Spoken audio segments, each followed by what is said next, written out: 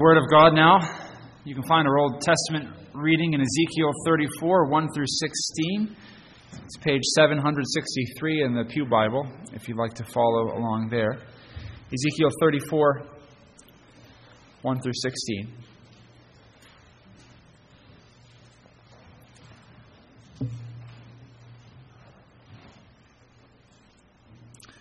Hear the living and abiding Word of God. And the word of the Lord came to me, saying, Son of man, prophesy against the shepherds of Israel. Prophesy and say to them, Thus says the Lord God to the shepherds. Woe to the shepherds of Israel, who feed themselves. Should not the shepherds feed the flocks? You eat the fat, and clothe yourselves with the wool. You slaughter the fatlings, but you do not feed the flock. The weak you have not strengthened, nor have you healed those who are sick, nor bound up the broken, nor brought back what was driven away, nor sought what was lost, but with force and cruelty you have ruled them. So they were scattered because there was no shepherd, and they became food for all the beasts of the field when they were scattered. My sheep wandered through all the mountains and on every high hill. Yes, my flock was scattered over the whole face of the earth, and no one was seeking or searching for them. Therefore, you shepherds, hear the word of the Lord. As I live, says the Lord God, surely, because my flock became a prey, and my flock became food for every beast of the field, because there was no shepherd, nor did my shepherds search for my flock, but the shepherds fed themselves and did not feed my flock. Therefore, O shepherds, hear the word of the Lord. Thus says the Lord God, Behold, I am against the shepherds, and I will require my flock at their hand. I will cause them to cease feeding the sheep, and the shepherds shall feed themselves no more. For I will deliver my flock from their mouths, that they may no longer be food for them. For thus says the Lord God, Indeed, I myself will search for my sheep and seek them out. As a shepherd seeks out his flock on the day he is among his scattered sheep, so will I seek out my sheep and deliver them from all the places where they were scattered on a cloudy and dark day. And I will bring them out from the peoples and gather them from the countries and will bring them to their own land. I will feed them on the mountains of Israel, in the valleys, and in all the inhabited places of the country. I will feed them in good pasture, and their folds shall be on the high mountains of Israel.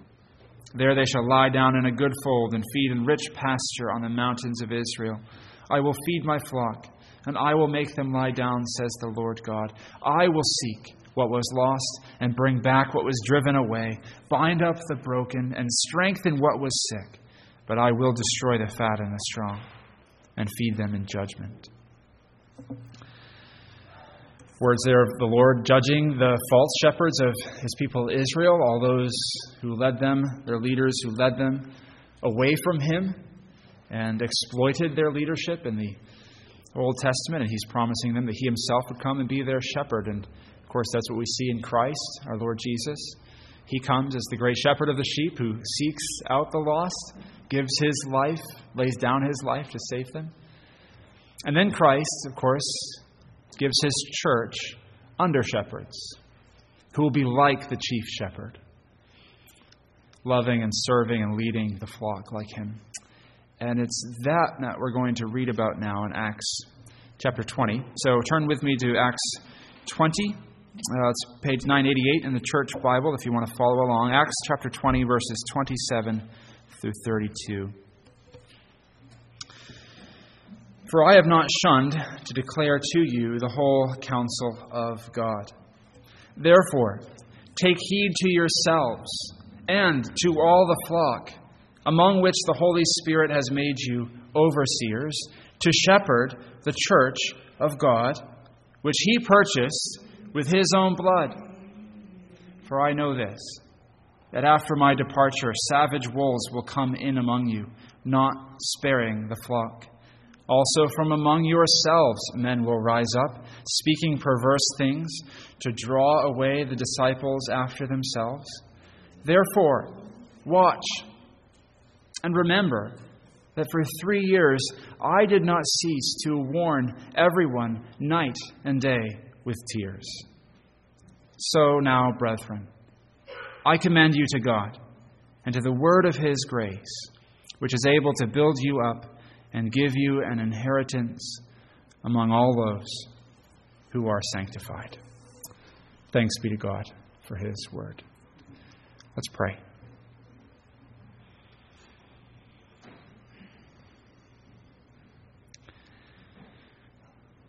O Lord our God, we pray that you would make your word a swift word, passing from the ear to the heart, and from the heart to our lips, to our conversation, to our actions.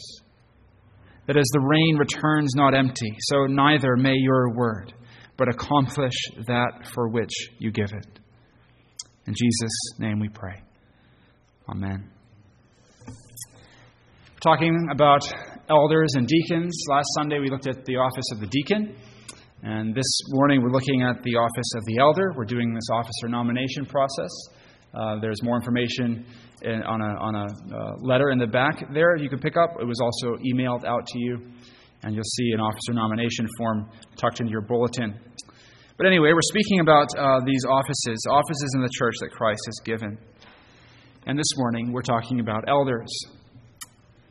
The office of elder is one of the greatest gifts that Christ has given his church.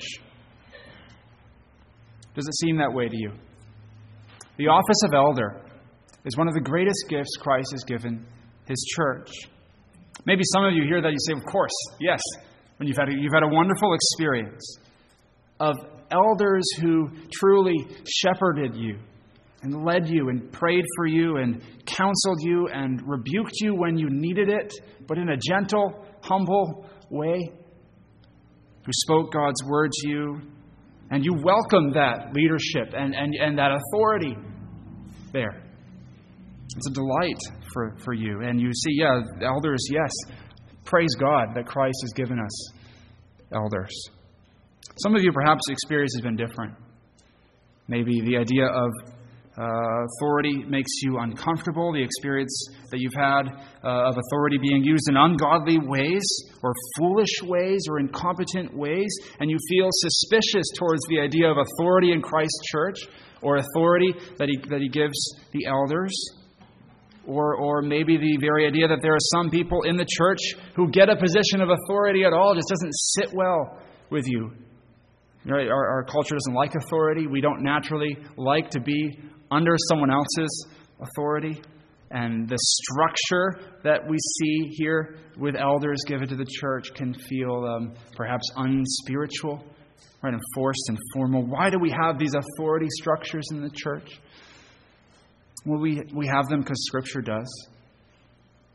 The clear teaching of Scripture is that Christ gives elders to his church, that he gives he puts people in authority over his church, and there's no competition, there's no conflict between the authority and the structure he puts in place in his church and the organic, dynamic growth of his church. Those two things go together. Of course, a grapevine, right? It grows best when it has a structure to grow on.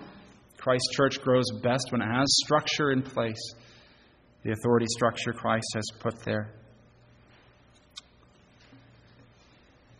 The reason we have elders, and the reason we have elders who are called ruling elders, who are in authority and whose job is to rule and govern in the church, is most of all because the church is the kingdom of God, isn't it?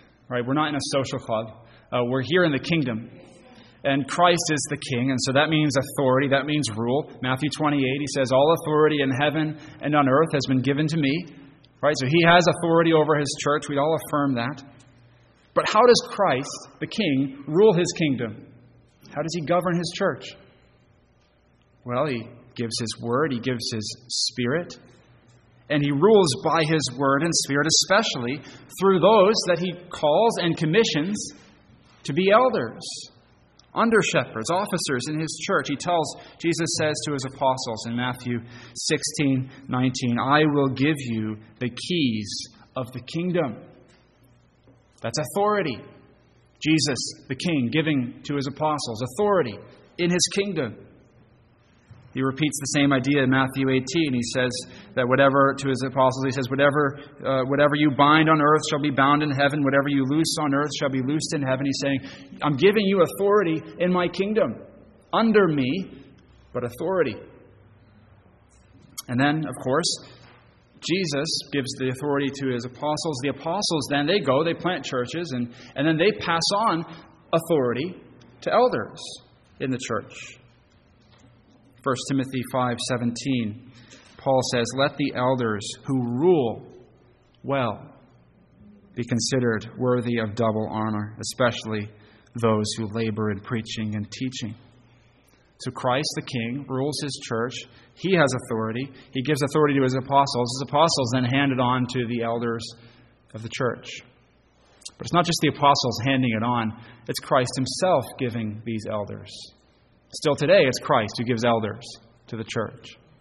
Ephesians 4, verse 11. And he gave the apostles, the prophets, the evangelists, the shepherds, and teachers to equip the saints for the work of ministry, for building up the body of Christ.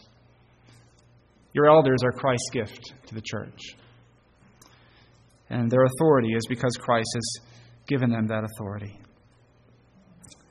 The goal of the authority is to build up the church. And that's why I started by saying that ruling elders, godly ruling elders, are one of the greatest gifts that Christ gives his church. Because they are there to represent Christ. They're there to rule on behalf of Christ, and they're there to minister Christ. They're there to shepherd the church. Their task is to minister Christ for the sake of Christ to the body of Christ. They don't have authority in themselves. They're under his authority. They're bound by God's word. They can't tell you anything apart from his word. They must tell you everything in his word. They're there to minister to us for Christ's sake. You can't have a healthy and thriving church without godly elders. We need biblical, godly elders, right? It's not enough to have elders. We need godly ones. Elders who understand what their job is and elders who are qualified for it. Otherwise, we are going to have all kinds of problems. Abuse of authority, misunderstanding, incompetence, suspicion, all those sorts of things if we don't have elders who are godly and who understand what their job is.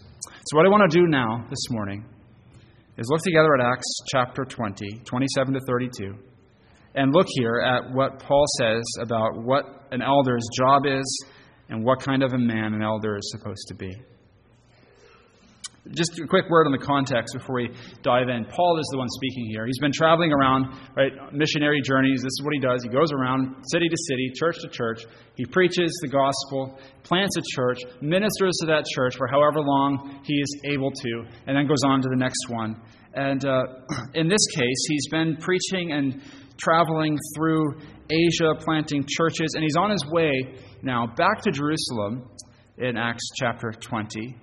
And he's going to the church in Jerusalem because they've been suffering and struggling from persecution. He knows that he himself is probably going to be persecuted when he gets there. But he's going there. And on the way, he takes a quick pit stop at Miletus. And he asks for the Ephesian elders from the church in Ephesus to come to Miletus, to meet him there, to have just a little time with him before he goes to Jerusalem. It's quite an emotional scene. He spent 3 years pastoring this church in Ephesus, planting the church there. And now he's meeting with them because he knows he's not going to see them again. He tells them as much in the passage, in the context of the passage here. He says he's not going to see them again. So he wants them to have one final word from Paul. He wants to give them one last command, an encouragement, and a charge that they might continue on faithfully in their work. And he's passing on this baton of authority here. He's passing the authority on to the elders. He loved these men. He loves the church that they're serving in. And he is calling them, he's calling them to be the elders that Christ has called them to be faithful to the work God has given them there. And Paul's words to the Ephesian elders here are a window into what Paul thinks is so important for the church in Ephesus. Right? He knows, Paul knows, if the church in Ephesus is going to thrive, The elders have to be doing their job. And so he is commending them to this. And brothers and sisters, if our church is going to thrive and grow and flourish, if we're going to grow in Christ, we've got to have elders who are faithfully doing the work God has given them to do. All right, 4 headings as we work through the text here this morning. 4 headings. First is the elder's task.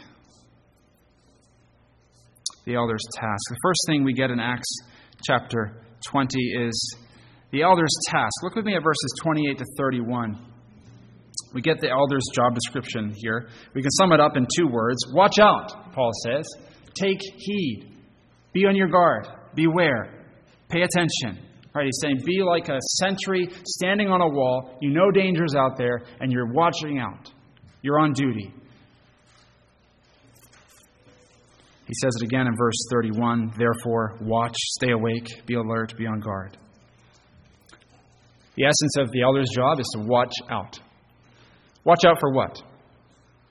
Verse 28, Paul says, first of all, take heed, watch out for yourself. Take heed to yourselves, he says. It's the same advice he gives young Pastor Timothy in 1 Timothy 4:16. Keep a close watch on yourself, Timothy, he says. This is important. The elder's first job is to keep a close eye on his own soul. If we don't do this, if your elders don't do this, then we will fail our church. We will make a shipwreck of what Christ has given us here. Sometimes we might have this idea that being an elder, being a church officer, kind of automates the process of sanctification or gives you kind of a leg up, but it doesn't. In a sense, it probably just makes it harder. Right? You've got the same sin in you, the same conflict to deal with, right? And you're called to holiness. Nothing automatic about being ordained. It doesn't sanctify you. Elders need to keep a close watch on themselves.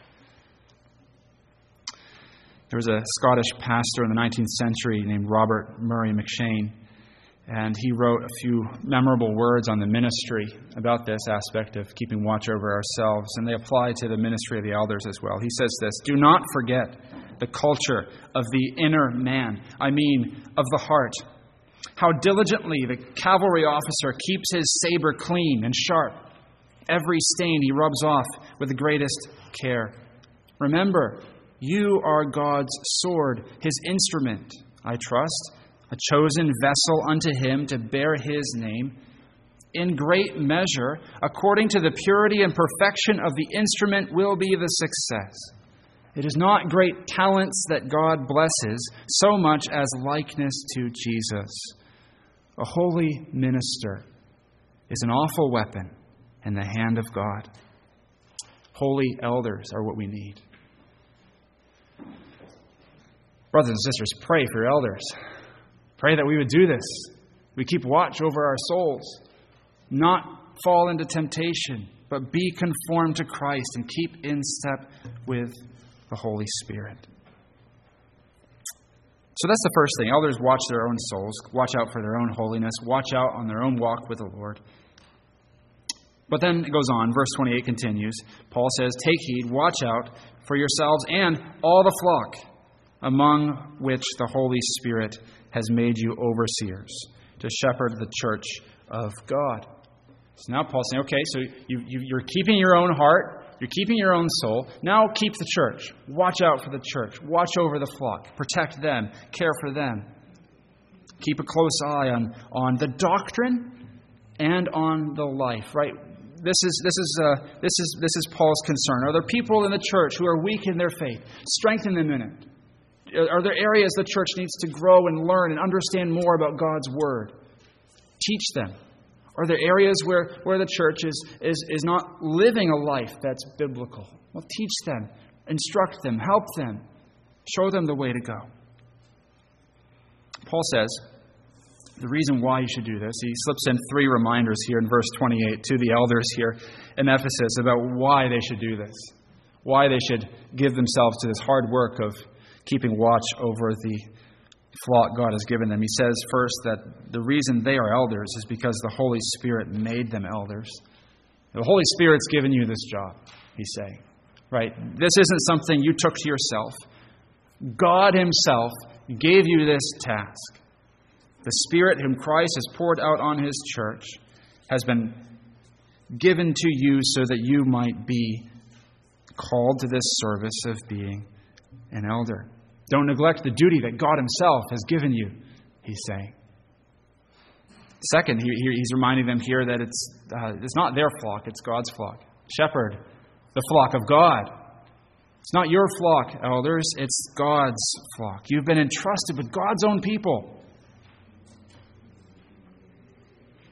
Then he reminds them, the Holy Spirit has made you an elder to shepherd the flock of God.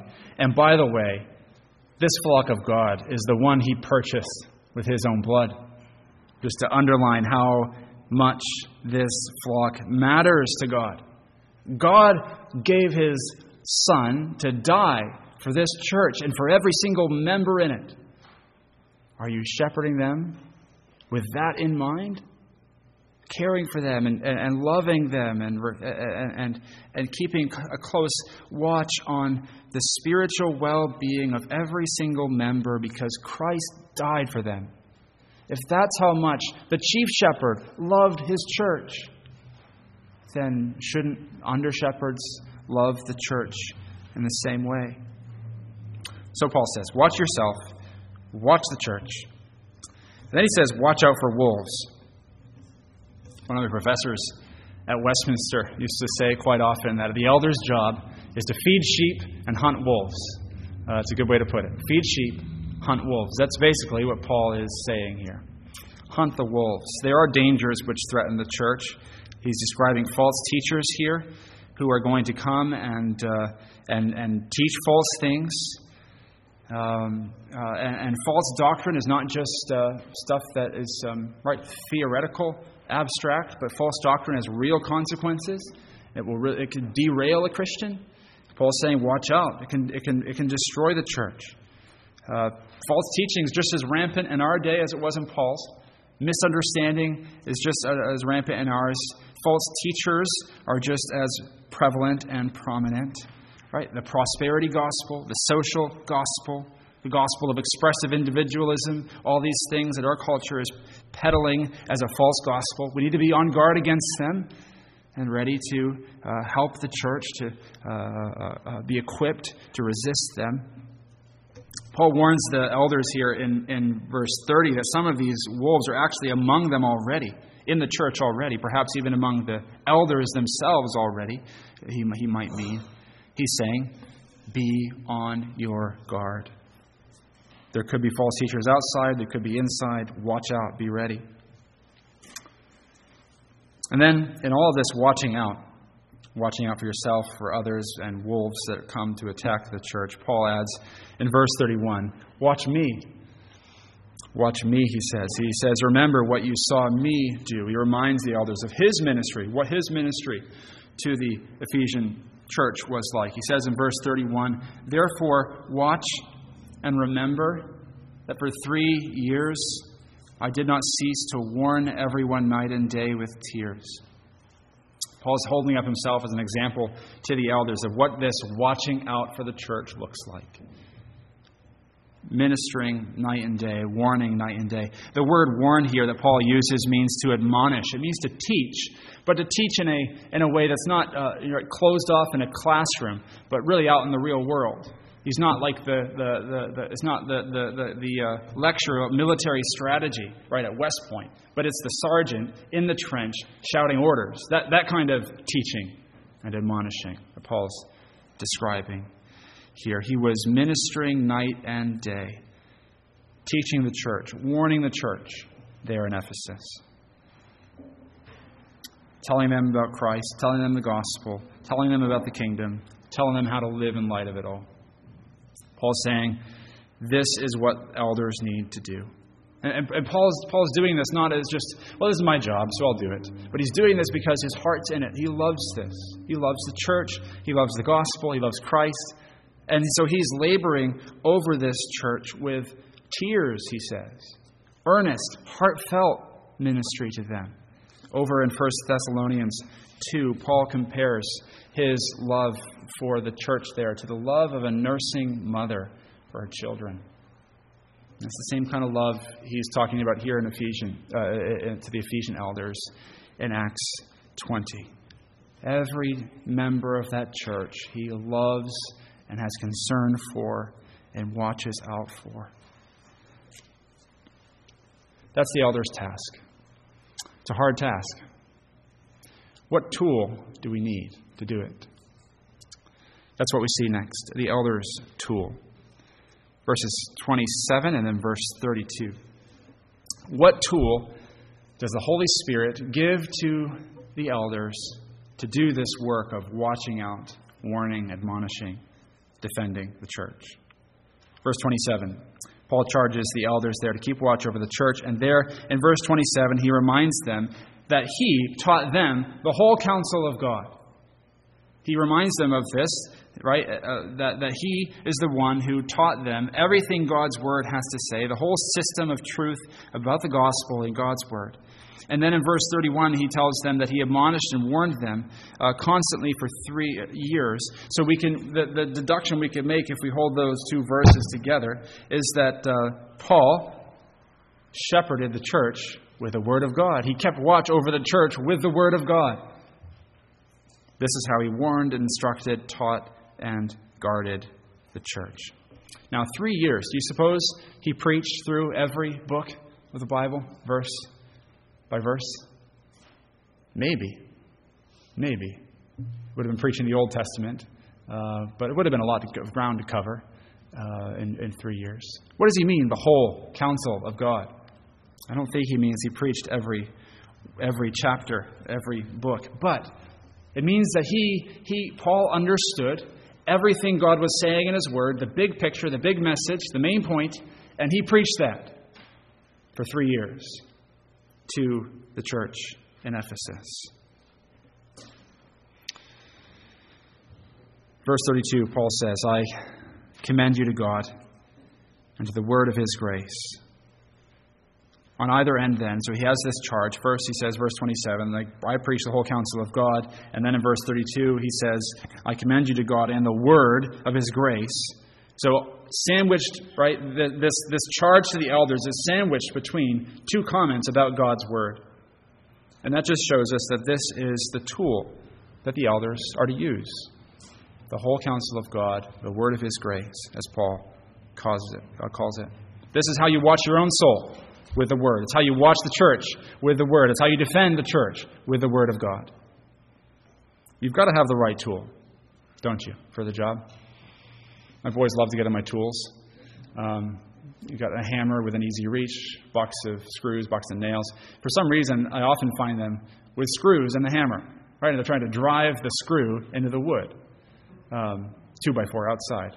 And then I go get the drill and I show them how much easier it is with the drill, right? With Daddy helping, of course. You've got to have the right tool for the job. And now if the elders try to minister, guard, keep themselves, the church, with any other tool, it's not going to work. The tool God has given us is the word of his gospel. This is what we need to use.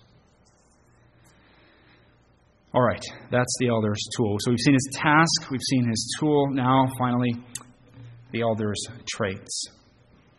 The elder's traits. Paul doesn't give us a list here of what you should look for in an elder. He does do that over in 1 Timothy chapter 3, and you feel free to look over that later. But what we can do here, looking at the elder's task and the elder's tool, is draw out some conclusions from the text about what the elder's traits need to be. If he's going to do this job and use this tool well, what are the traits that need to characterize him? First, he needs holiness. We said, the elder's task. Keep watch over his own soul. You have to be holy. You have to be walking with the Lord, self-controlled, a man of integrity, a man of humility, walking closely with Jesus Christ as a faithful disciple of him. As you consider, who are we going to nominate to be an elder in Christ's church? Look for a man who is holy, Second, the elder needs to know the church. Right, the elder has to be someone who knows the church. His task is to keep watch over the church. So you have to know the church. You can't shepherd sheep if you don't know the sheep.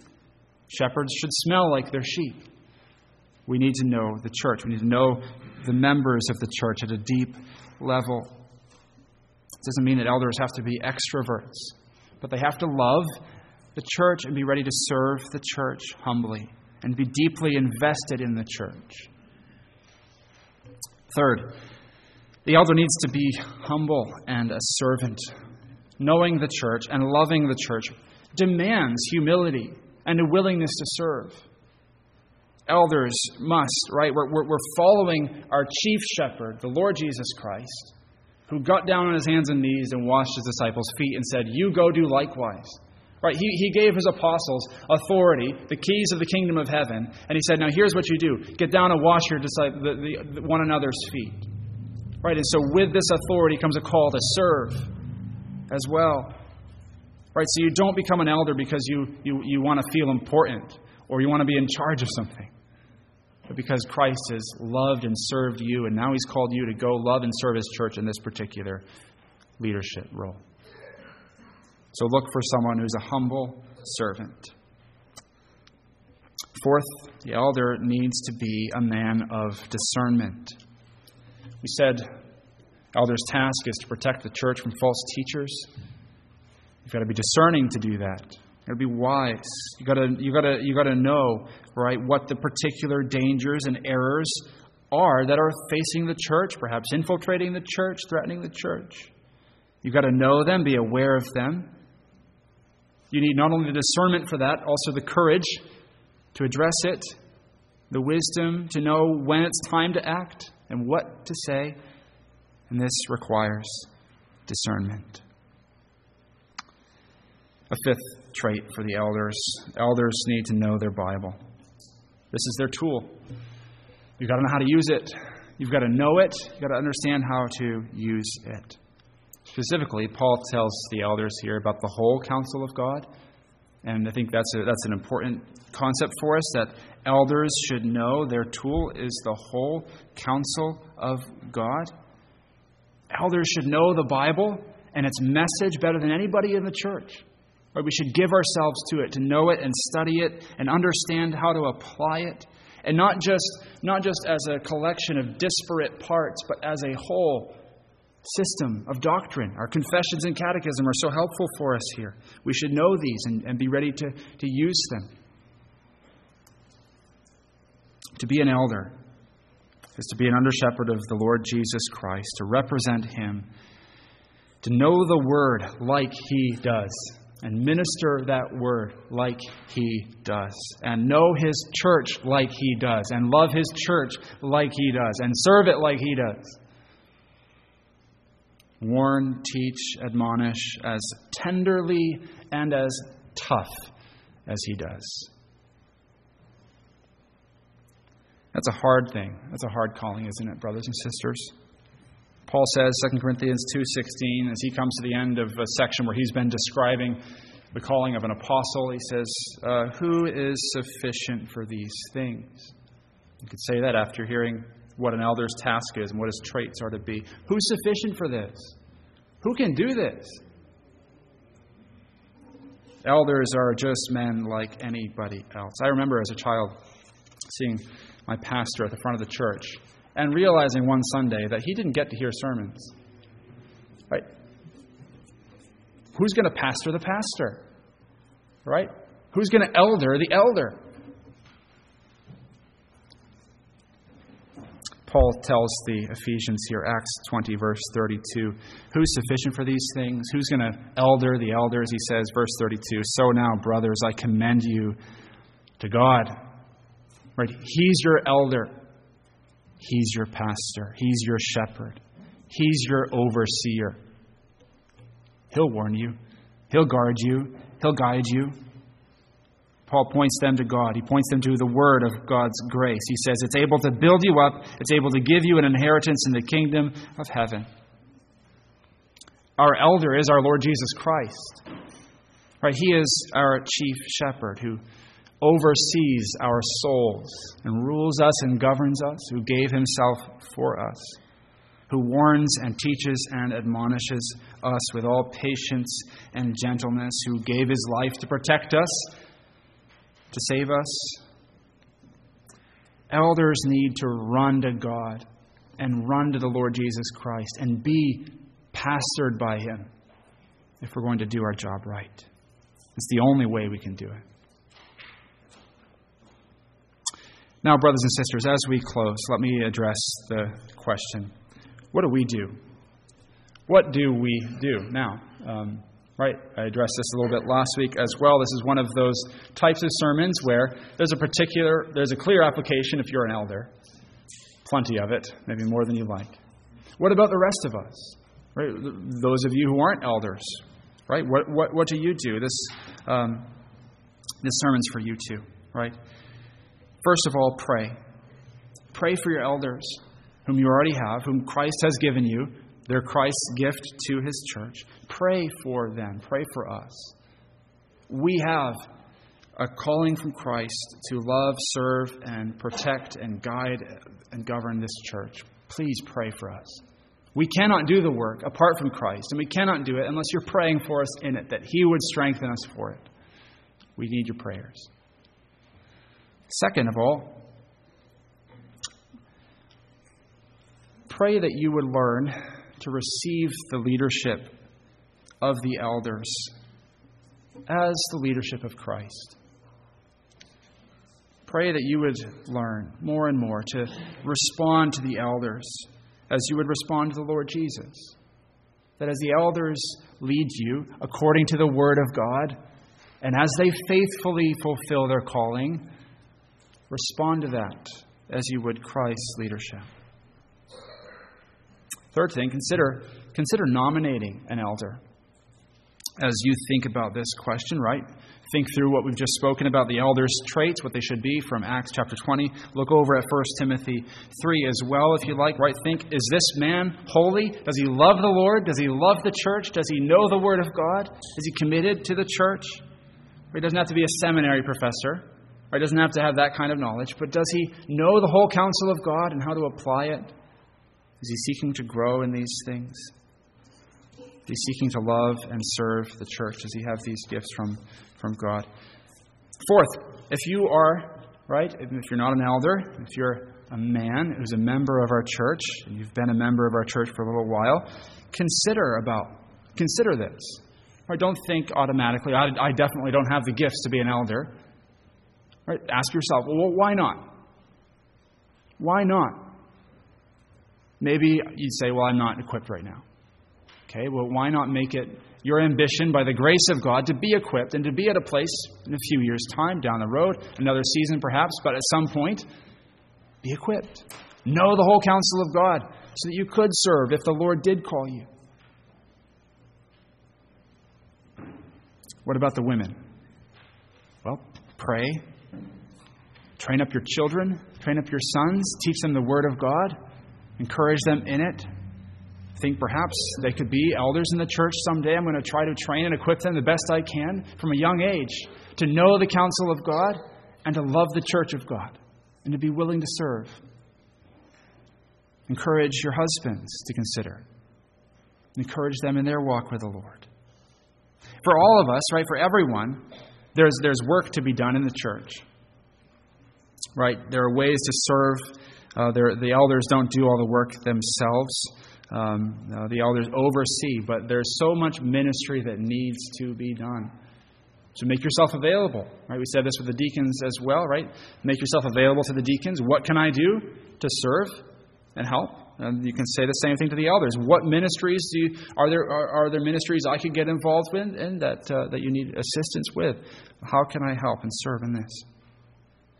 And finally, brothers and sisters, the last thing to do is to entrust yourself and entrust our church to the elder, our Lord Jesus Christ. We've been talking about what an elder is supposed to be, what his job is, what his traits are to be. But your elders are going to sin. And they're going to fail, and they're going to let you down and offend you, perhaps sin against you, hurt you. What do you do when that happens? You say, well, I'm going to walk away from this, decide that I don't need elders after all. Approach them, speak with them graciously. But most of all, brothers and sisters, look to the Lord Jesus Christ. Right? He is that elder who perfectly rules and graciously governs his church. And you. 1 Peter 2:25 calls Christ the chief shepherd and overseer of your souls. He is your elder. So trust in him, right? His authority is perfect. He never abuses it. His wisdom is perfect. He's always competent for the task. His resources for you are endless, and himself, he'll give them. Go to him and ask. He's meek. He's humble, gentle with sinners. He's wise and gracious. His rebukes that he gives in his word are always right. So look to him most of all, and trust yourself to him, and trust our church to him.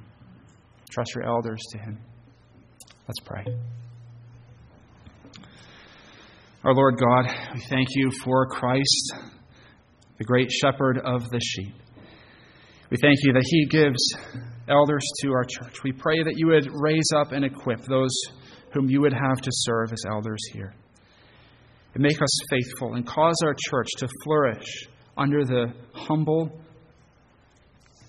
Christ-representing leadership that we would see here. Lord, we pray that you would do these things. We commend ourselves to you and to the word of your grace. Amen.